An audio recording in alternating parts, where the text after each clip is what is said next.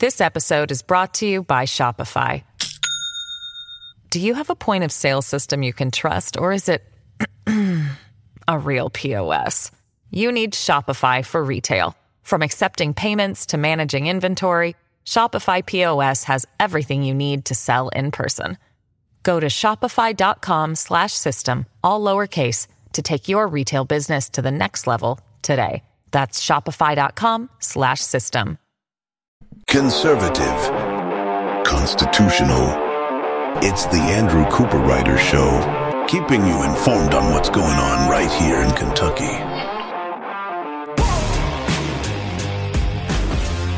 And welcome, everybody, to another amazing day here on the Andrew Cooper Writer Show, your source for Kentucky politics. If you want to reach out to the show, feel free to email info@theandrewshow.com. We've got a heck of a show for you today. There was a robust debate regarding House Bill 18 that would ban municipalities, local governments, those types of places from telling landlords they have to rent to people if they take Section 8, that they can't discriminate based upon their source of income. That's what the local municipalities are passing. And House Bill 18 is a property rights bill saying, look, these landlords, you can't tell them they have to rent to anybody because if they want to pick and choose who they want to rent to based upon the source of income, then they should have the right to do that because it's their property. But we'll be digging into that. There's an interesting situation going in Brandon Reed's old district, District 24, this special election that's worth digging into. But before we get into all of that, I want to reflect on a second on the New Hampshire primary that happened this week and how that affects Kentucky and how that affects something that Adams, our Secretary of State, had recently said, to give you something a little bit to munch on. So obviously Nikki Haley and Trump went up against each other in New Hampshire. It was Nikki Haley's best shot at being able to pull one over on Trump. She obviously did not win, didn't come particularly close, but at the same time, that's probably the best she's going to perform. And why? On top of the Republicans in New Hampshire already being a little more liberal than the rest of the state, New Hampshire is something called an open primary. You see, here in Kentucky, you can only vote in the primary of the party if you were registered for that party come January 1st. So if you want to vote in the Republican primary, you have to be a registered Republican as of January 1st of that year. Same thing, of course, for the Democrat Party. Now, these closed primaries, I'm a big supporter of. I know people who are independents, registered third party, or the more conservative Democrats that say, look, I always vote Republican. I'd rather vote in those primaries. Well, I got to tell you, I'm a big proponent of it because I don't see why people who are not themselves registered Republicans should get to decide who's representing the Republican Party come November. However, Adams, Secretary of State, Michael Adams, who, by the way, is a consultant to Nikki Haley, something to keep that in mind, paid consultant to Nikki Haley. Anyways, he was asked recently by the Herald Leader about open primaries. Now, I talked about this on the show at the time, but I want to go back to what he said because there's an interesting thing going on in northern Kentucky, in Boone County, over an interesting race there over Steve Rawlings' now open seat as he's running for the state Senate between Ed Massey and TJ Roberts. And so Adams, a few weeks ago, when asked about open primaries, he said this. He said, to be really blunt about it, I think it would take a pretty bad night in the Republican primaries for the legislature where incumbents get beat, specifically more moderate to center-right Republican incumbents get beat like what you saw in 2022. I think over time, maybe not much time at all, you're going to begin to see the caucus in each chamber get a little more fringy. That can make things uncomfortable for leadership and the incumbents. I don't think the legislature will ever open up primaries because I asked them to. I think they might open it up for their own political benefit at some point. If you start to see more factionalism in the caucuses and more difficulty for leadership to keep people together on the same page.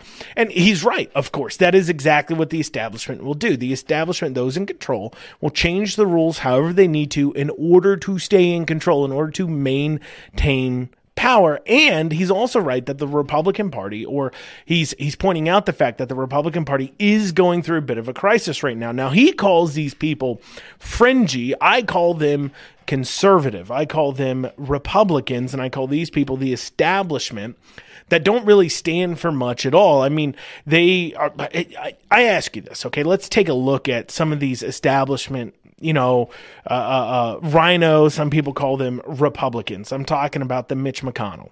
I'm talking about, the Liz Cheneys. But if you go here more locally, I'm talking about people like, Michael Meredith in our state house, Winnie Westfield in our state senate, Timony, Tamara Heverin, etc. Those types of representatives that, I mean, what is the difference between what they believe and how they vote now and a Democrat 20 years ago? In some ways, they're a lot more liberal. I mean, Timony, for an example, will, stand up there and defend that parents should be able to chop off the body parts of their minor kids and call that mental health treatment. So, disfiguring children and saying that's a mental health treatment. He'll defend giving chemicals to minors that affect their ability to procreate well into the future and say, well, that's just good mental health because, of course, he has bought into this leftist lie. There's not much difference between what they think. Actually, they're more liberal now than even people like Joe Biden and Hillary Clinton were mid-1990s or even early 2000s, even just 20 years ago. There's no difference. And that tells you exactly, because we can see the path they took, that tells you exactly what path we can expect from these so-called Republicans that, are falling for these more liberal things. And the reasons why they fall for it is because they buy into the lie. Two lies. First, they buy into the lie that government is there to solve your problems. When they hear about a person's problem, they're unable to look at them and say, wow, I can help you personally, but that really isn't government's role. And later on in this show today, when we start talking about that House Bill 18, we're going to be digging more so into that. Of course, we'll be digging deep into that, but they're unable to say that. They can't. They can't say, look, I can't solve your problems. They think they have to. On top of that, they buy into these leftist lies about being, you got to be nice and friendly to everybody. You can't speak truth. You can't offend people. This natural, and that, keep in mind that running for elected politics nationally draws in people who are they're some of the most, I don't want to say vainest people, but how many popularity contests do you have to win and have to be put into before you start to worry about being popular with every single person and leaving your principles behind? It's just the fact of the matter. So these super establishment not conservatives, but super establishment Republicans are certainly starting to lament the fact that they're getting a taste of their own medicine because they have used, these types of actions and trickery and what have you, and use the party in order to go after those who they believe, as Adam says, are fringy. But now that more conservative Republicans are getting more quote unquote control of their local and county parties, Republican parties, we're starting to see things like in the Ed Massey versus TJ Roberts primary in northern Kentucky. The Boone County Republican Party actually came out and censured Ed Massey, calling him out for the liberal Republican he is, referencing some of his history and record in order to draw out just the kind of person he is. So we'll be going over that resolution that they put forward after the break and then Ed Massey's response to it, but also the issue going on in District 24, Brandon Reed's old seat, where we have an establishment Republican, members of the party, really, one, they're making a big mistake. I'll go over why. And then two, trying to do the same thing while lamenting what's going on in Northern Kentucky. So we'll have all that and more after this, a short break. You're listening to the Andrew Cooper Show, your source for Kentucky politics. Want to reach out to the show? Feel free to email info@theandrewshow.com. Once again, that's info@theandrewshow.com. We'll see you after this short break. This episode is brought to you by Shopify. Do you have a point of sale system you can trust, or is it a real POS? You need Shopify for retail. From accepting payments to managing inventory, Shopify POS has everything you need to sell in person. Go to shopify.com/system, all lowercase, to take your retail business to the next level today. That's shopify.com/system.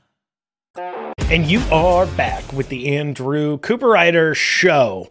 We've got some interesting developments coming out of some election news coming into the primary season.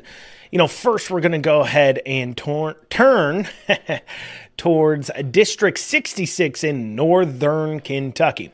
Now, Steve Rawlings, the current office holder, is running for Schickel's Senate seat. Schickel is stepping down, so he is giving up his House seat to take a stab there at that Senate race, leaving House District 66 open, where Ed Massey, who held the seat for some time before he was actually beat in a primary by Rawlings, is going up against TJ Roberts. He's more so a member of the conservative liberty wing, certainly, than Ed Massey is. Ed Massey is more the member of the Timony, Samara-Heverin, Merediths, both Merediths, Whitney Westerfield wing of the Republican Party here locally. And I know as I say these names, a lot of you listening probably don't keep too much track of your state politics all the time, but all those people are very Liz Cheney-esque, Mitt Romney-esque Republicans. And Ed Massey falls right in with them. And so Ed Massey got censored by the Boone County Republican Party in that primary, basically saying that Ed Massey is not a good conservative. And here's what the censure had to say. It says, whereas Ed Massey is donated to Hillary Clinton for president, Jack Conway for Senate against Rand Paul, and Ben Chandler for Congress, all left-wing Democrats running against conservative Republicans. Whereas Ed Massey has used his 2024 campaign to attack Boone County Republican Party and conservatives across Boone County, whereas Ed Massey voted against school choice, voted to give $35 million to an abortion clinic, and voted against impeaching radical left-wing Governor Andy Beshear. Whereas Ed Massey introduced legislation to double the tax on gasoline, voted to establish a critical race theory commission, and publicly opposed religious liberty against forced vaccinations, now therefore be it resolved that the Boone County Republican Party censures Ed Massey for his long-standing support for left-wing politics, politicians, and policies, and further call upon Ed Massey to either represent the Republican platform or leave the Republican Party. Adopted this the 22nd day of January 2024 at the regular meeting of the Boone County, Kentucky Republican Party. And then they also provide the references to the things they cite. They provided receipts, as the kids say, to the accusations. And obviously, it's a pretty big blow there in that district. The Boone County Republican Party is very much so tied in with the grassroots. When I was running for state treasurer, I won Boone County because the grassroots there is so influential in the Republican Party. It certainly will be an uphill battle for Ed Massey. I know he's getting some support, some money from people like Kelly Craft and others, but it's a diminishing rate of returns when it comes to these House races. And those of you who've listened to the show for a long time, have listened to my analysis on elections, knows that, money, I believe money can do a lot, especially in very large areas, but in these House seats, you're talking about maybe 3,000-4,000 people on the high side showing up to vote in these primaries. It's a diminishing rate of return because at the end of the day, it's about the message you can get out. When you're sending a mailer to 4,000 households is only $3,500, maybe $4,000 on the high side. So, for $4,000, you can get a message out to every single voter in the district. And if you have a superior message to your opponent, their money won't necessarily mean a lot, especially, too, if you have a group of people going out there willing to knock the doors. And it appears that Boone County does have that. Now, in other election news, you've got an really interesting situation going on in Brandon Reed's old district, District 24. So Brandon Reed held that seat. and he has left in order to join, I believe, Jonathan Schell's administration, leaving District 24 vacant. But District 24 right now has a primary going on for the regular election, but a special election has been called in that district. So 2 months before the primary will be a general election between a Democrat and a Republican to pick who will fill the seat from March through the end of the year in order to represent the district. And the process for picking who runs representing the Republicans and the Democrats for this is a very interesting process. So basically, they look at the amount of registered Republicans in the district, and they look at it by county. So this district crosses 3 counties. It crosses,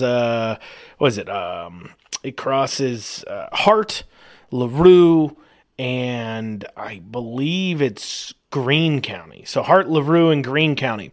And through those county districts, they look at how many registered Republicans are in each county. And then the county party members that show up to vote at the special election meeting, they then have their votes weighted based upon the number of elected or registered Republicans within the district. So let's say Hart, LaRue, and Greene all have 5,000 registered Republicans in each of them. And so when people show up, if 10 people show up from every district, from every county to vote in the special election, it's an inter-party thing, then their votes are all worth the same amount. But if 5 people show up from, let's say, Hart County, and then 10 people from LaRue and 10 people from Greene, well, 2 Greene County votes is worth the same as 1 person from Hart. So it's a mix of registered Republicans in the district and then who shows up to vote and how that is weighted and spread apart. Now, here's where it gets real interesting. So in the primary for this race, you'd say, well, this is an interesting situation because you have an active primary going on. They're 2 months after the general election for that special. In May, there's a primary for this position. So if we typically, you'd probably see a party where both people running in the primary file for the seat in the special, and then the parties would pick between the two of who they want to vote for. But here's where it gets very, very interesting. So Asa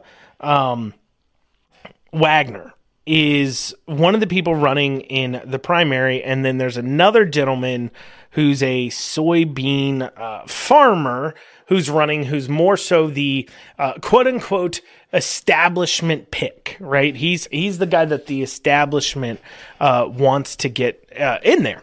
And so you have Asa Wagner running against the establishment pick for that seat in the primary. But Asa Wagner is actually not at this very moment old enough to hold that office. So the qualifications, so there's an age qualification to hold every seat. I know you have to be at least 30 at the time of taking office to run for state senate or state treasurer. But that's at the time of taking office. And so if your birthday to turn 30 is before the inauguration day, you're good to go. But for Asa, his birthday, where he would turn old enough to hold a House seat, is before he would take office through a normal election, but is not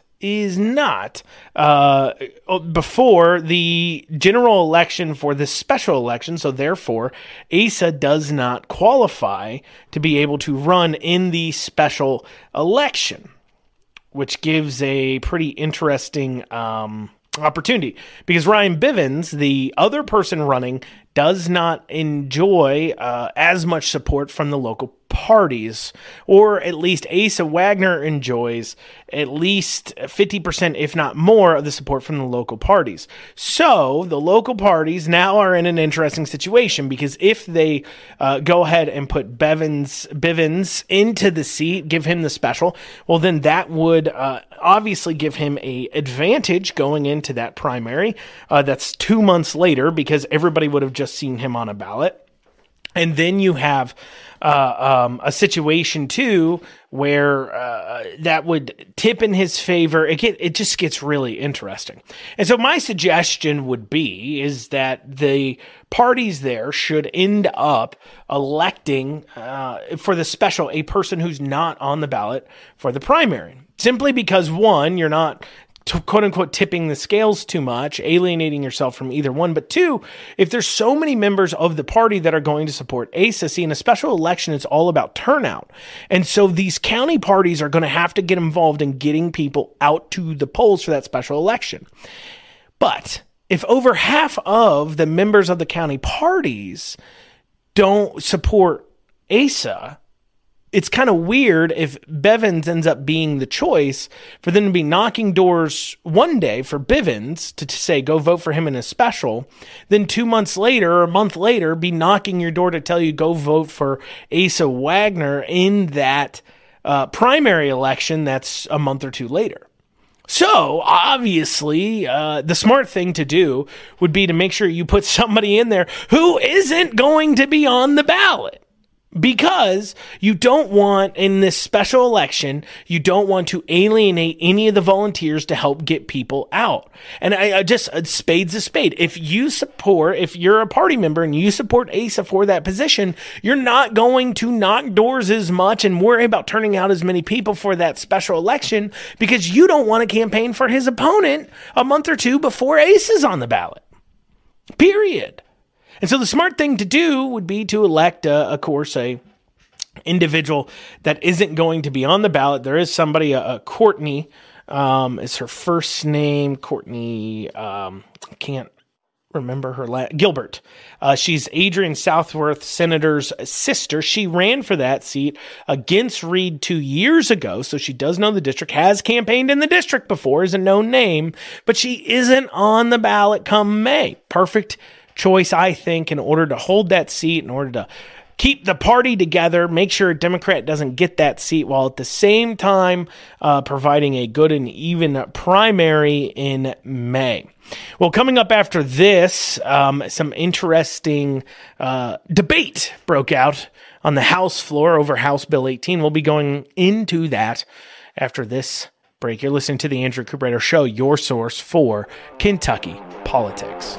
And you are back with the Andrew Cooper Show. If ever you needed evidence that the Democrats of Kentucky truly hate your country, hate our country, and hate everything it was founded on, you need but only have paid attention to the House floor debate on House Bill 18 that happened in the Kentucky legislature. That's where you only needed to pay attention to that. Because I tell you what, y'all, it was absolutely never more obvious that they truly hate the very ideas behind our country. Because what was our country founded on, right? Right to life and liberty and a pursuit of happiness, which is also known as property. I mean, property rights were a big thing. Actually, property rights were like one of the main things, the rights to your own property without unfair taxation and so on and so forth. That was like a pretty big one. That was a pretty big one. But yet, despite that, Democrats are making it very clear that they hate property rights. They hate freedom. And they think that, rights mean something a little bit different than you and I.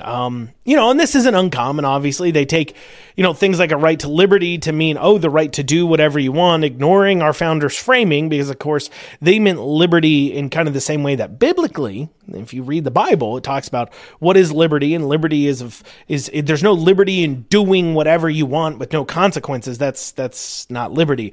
Liberty is freeing yourself from even your own animalistic instincts in order to live the kind of life that is fulfilling and giving to the next generations. But that's besides the point. We don't need to go down that philosophical path. But here's the point. So, Representative Dotson, he put forward a bill in order to ban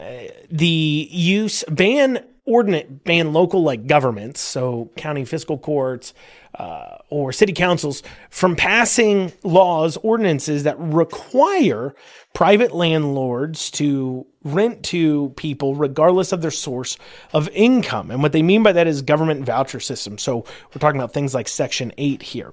And so basically, these local municipalities, Louisville, some in northern Kentucky, and Lexington is considering one right now, have been passing these ordinances to say that the landlords in their cities cannot discriminate against people based upon their source of funds to pay the rent. So basically, if they've got a Section 8 voucher, you can't say, nope, I'm not renting to anybody who has Section 8. That's what these laws are saying.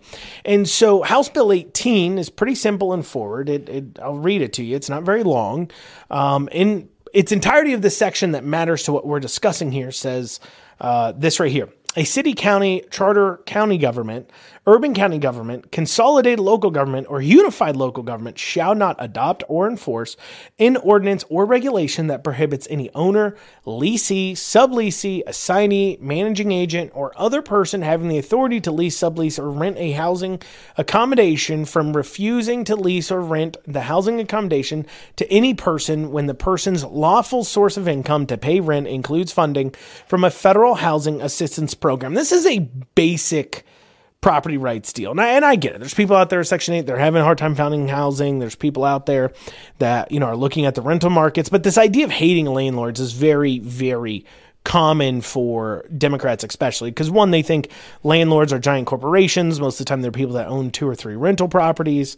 And also they hate property rights in general. They hate property rights. I mean, you have the right in this country, because you have the right to your property, right to the fruits of your labor. If you want to go buy a house and not give it to anybody and just let it lay there vacant, you have the right to do that. Because you earned your money, fruits of your labor. You can purchase whatever property you want with that labor from whoever currently owns it with an agreed upon price and contract. And then you should be able to pretty much do whatever you want with that property as long as you're not causing damages to the environment or the quote unquote community of others where you're causing fiscal damages. So what I mean by that, of course, is, there's property rights arguments about, like I've talked about killing deer on your property, and how that's a natural resource, that an entire herd is being managed, and that by you just indiscriminately constantly killing deer on your property, you're taking resources away from your properties that are next door.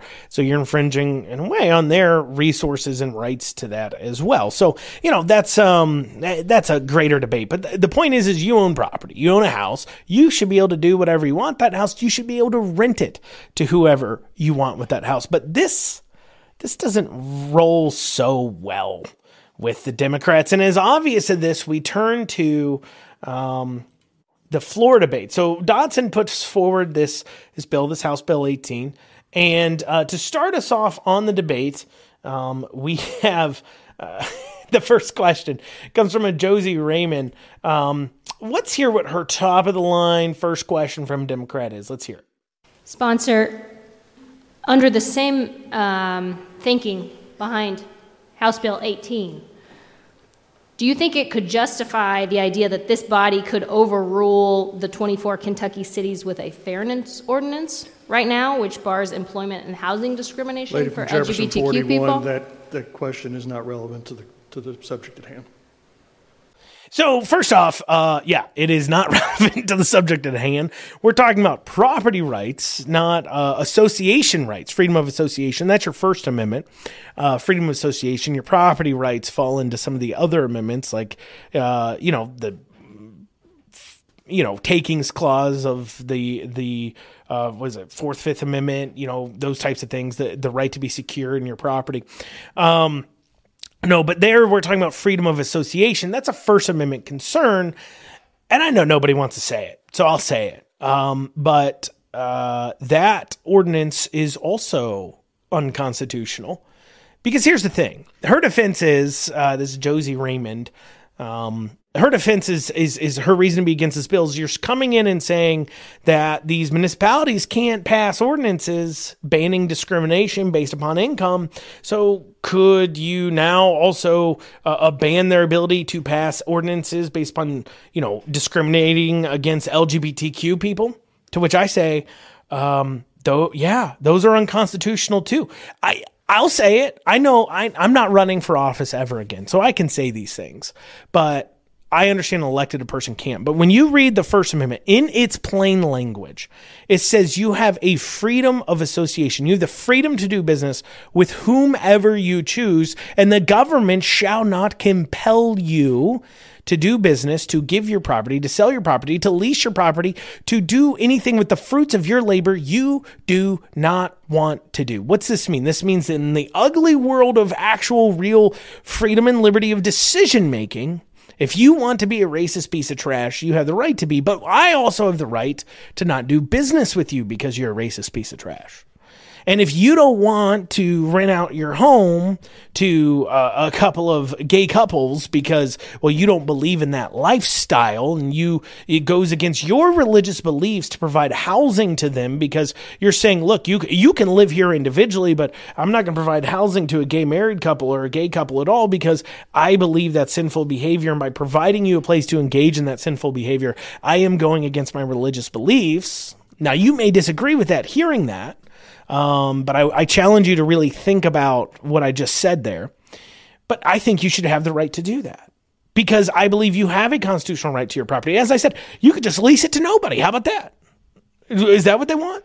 You to not give it to anybody, buy up all the houses and then lease it to nobody. Is that what they want? Of course not. So I'll say the hard thing. I know nobody else will. I mean, I know that Republicans in office aren't going to say, yeah, they shouldn't. Have passed those ordinances either, but and I can't blame them. Look, they got to run for office again. I don't.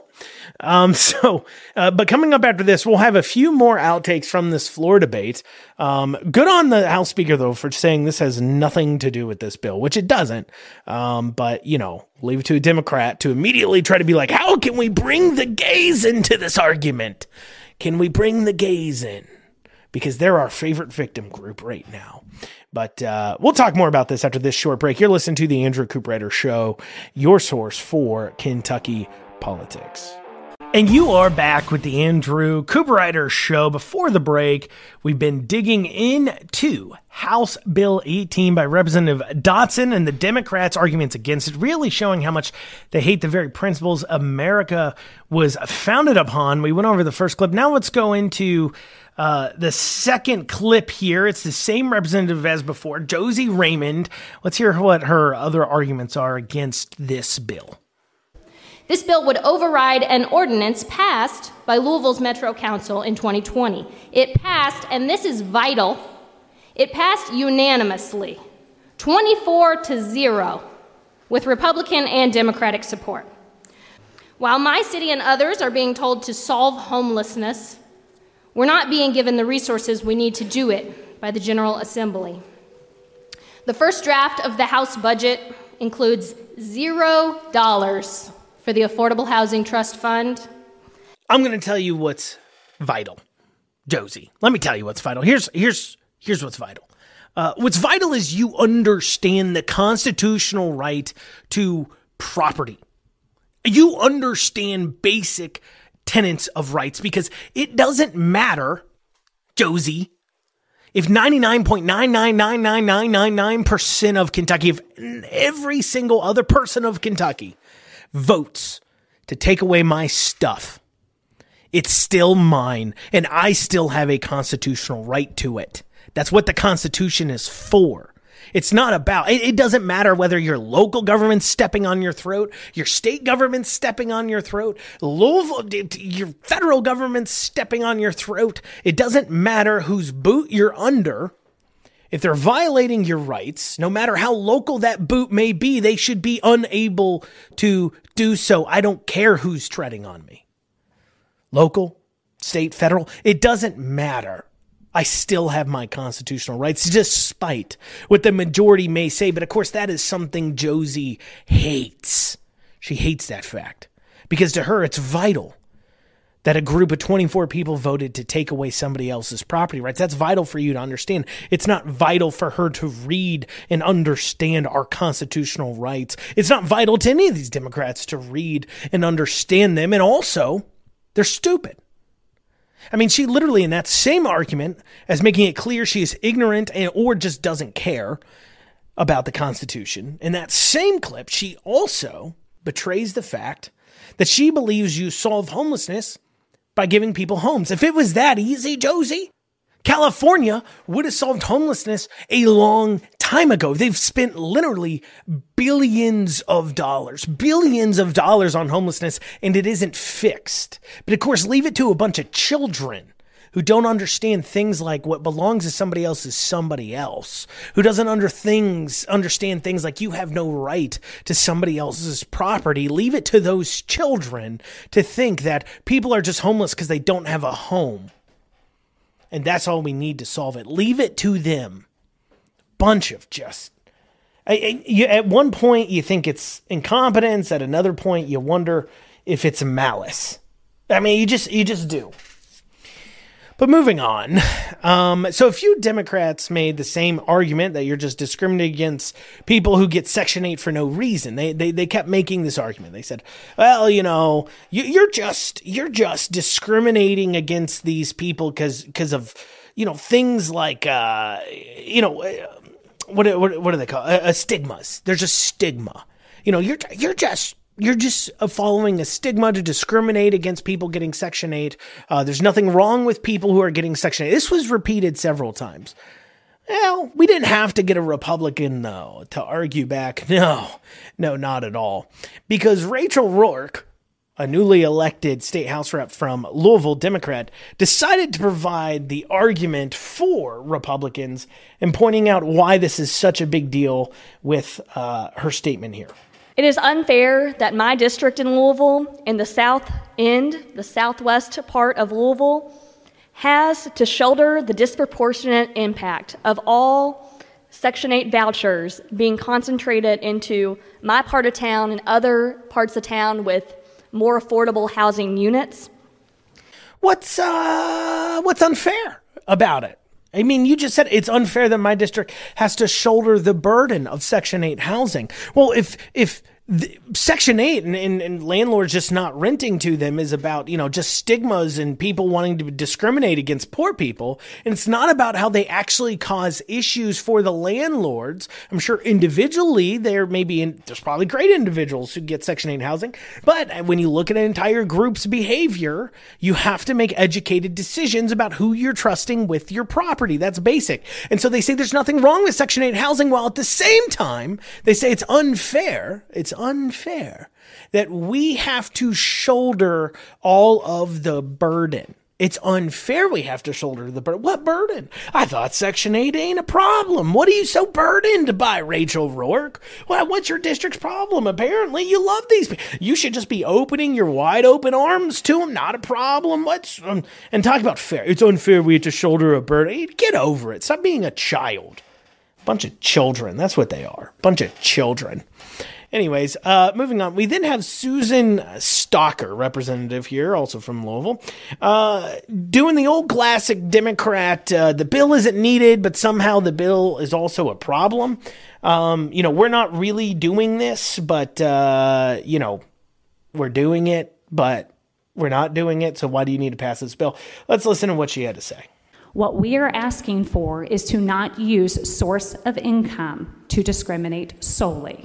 What also has been said is that this forces landlords to rent to anyone with a federal housing voucher. You yourself said that you had applied to be part of that program, the Housing Choice Voucher Program, and that's exactly an important point that needs to be made. You have to apply.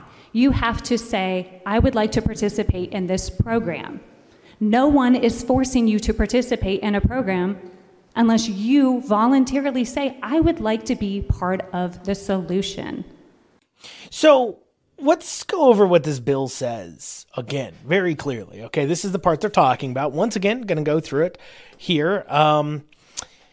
City, county, charter county government, urban county government, consolidated local government, unified local government shall not adopt or enforce an ordinance or regulation that prohibits any owner, leasee, subleasee, assignee, managing agent, or other person having the authority to lease, sublease, or rent a housing accommodation from refusing to lease or rent the housing accommodation to any person when the person's lawful source of income to pay rent includes funding from a federal housing assistance program. So if no one is forcing you in Louisville's law, if it's not forcing landlords to rent to people on Section 8 housing regardless, then how is it affected by this bill?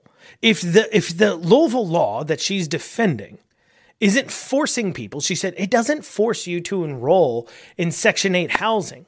Well, then you don't have to worry about it because this bill won't apply to it. So somehow it's at the same time they're standing up to speak against the bill by saying that this bill would get rid of Louisville's law, which doesn't force people to rent to Section 8 individuals, even though the bill is saying you can't force people to rent to Section 8 individuals. Does that make any sense to anybody else? How can you stand up and say, I'm against this bill because it will make this law gone, but oh, by the way, this law doesn't force people to rent to Section 8 housing. What's that? What's your bill say again? We can't force people to rent to Section 8 housing. Well, now I can't keep this law in place I just passed in Louisville. It makes no sense. Makes no sense at all what these people are trying to say. And then we have finally, clip 5, Sarah Stalker once again comes back in with this beautiful piece of information. Unfairness of judging someone's worth, their worth, based on their source of income. Regardless of how they earn their money, all individuals deserve access to safe and decent and affordable housing. This is a matter of economic justice and a fundamental human right. First off, it is not a fundamental human right. You cannot have a right. I'll say the thing nobody else will say. I'll say the thing no other Republican will say, but you cannot have a right to something that is provided to you by somebody else. You just can't have it. That right doesn't exist. That's the first thing. Here's the second thing. Absolutely, you should be able to look at how they earn their money to decide whether or not they're worth renting to. I mean, under the same argument, you would say that a person who's a prostitute has the same quote unquote value as a hardworking blue collar construction worker to society. Objectively, they don't. Objectively, they have a different worth. They just do. I didn't write the rules. I'm just pointing them out. Objectively, one is worth less to society than the other. It just is. And neither one of them, though, have a right to somebody else's stuff. You never had a fundamental human right to another person's labor. Well, y'all, that's what we got time for today on the Andrew Cooper Show. Thank you all so much for joining me. We'll see you back here tomorrow. Have a great rest of your day.